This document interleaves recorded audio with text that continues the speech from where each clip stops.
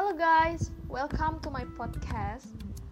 In this part, I want a story about my fiction story. I hope you enjoy for the listen. So, here we go. A beautiful monster. I'm Rana. I really like the quiet and I like to be alone. I'm afraid. I don't like beautiful things. I really like the spooky stuff, like a dead thing, perhaps. I don't have any friends. I have no one to talk to. The only one just myself and my reflection. Until in the end, it got to the point that I realized my pathetic loneliness. That afternoon, I would sit on the sidelines after school and watch my friends play. They are my friends, but yet I don't know them all. I'm watching them play. I realized that together, or at least having someone you could talk to, might be a fun thing. But the thing is, the thing I like is the thing most people fear.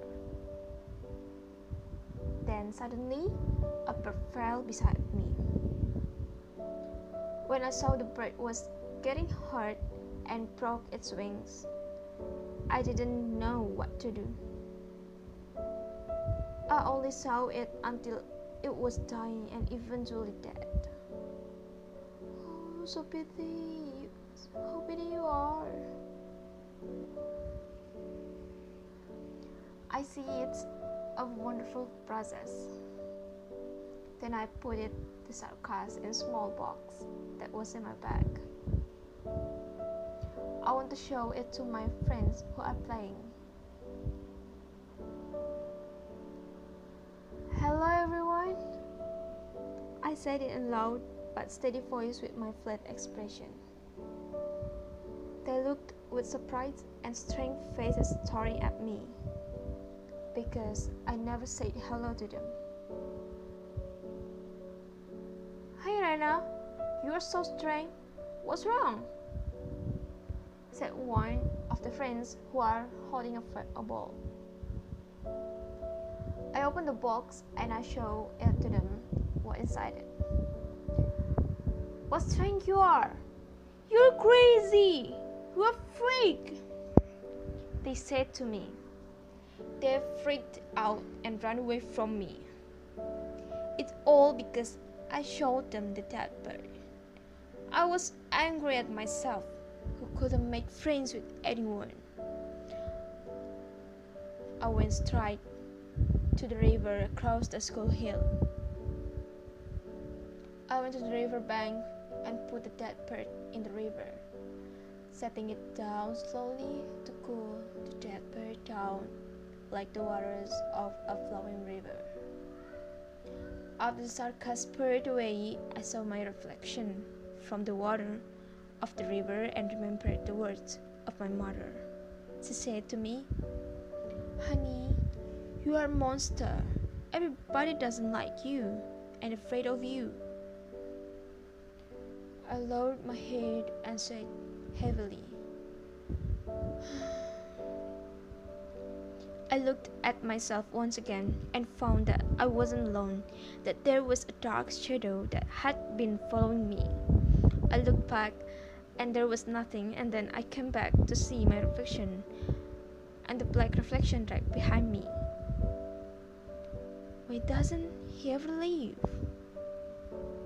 I murmured inwardly. When I wanted to leave the river area, there was someone shouting,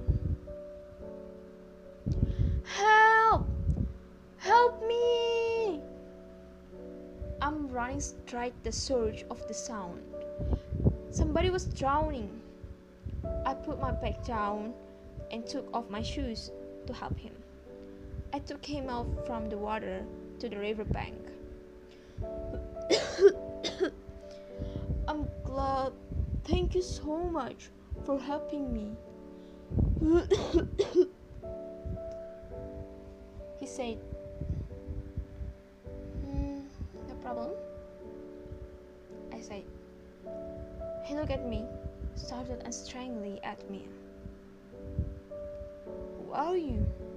I've never seen you. You're so pretty."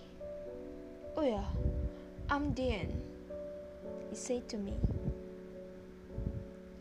I saw my reflection in the river water again, and the dark shadow was gone. I put on my shoes and grabbed my bag and left. "Hey, where are you going? What's your name?" I turned over in silence. "Have I changed?" I murmured. I'm Rana." After I told my name, I immediately turned and left. Dan shouted, "See you later. Thank you so much." I just went ahead and got on my way again. The next day, I went to school with better feeling than usual. Is this because the shadow left? I don't know. I walked through a lot of people. This is an unusual thing because everyone who looks at me would either walk away or run away from me. However, this time it didn't. They all stared at me in awe. And I heard, "Hey, look, Rana, so pretty," they whispered. I didn't get it and kept going. Then I feel like someone's been following me for a while.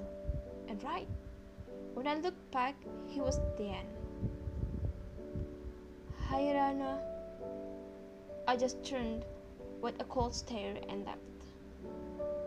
I left him. Since after I helped Dan drown and the dark shadow behind me disappeared, Dan's been on my tail the whole time, followed me everywhere until I got to my discomfort point. After school that afternoon, I took a detour to get home, so Dan wouldn't follow me. But unfortunately, he was able to follow me.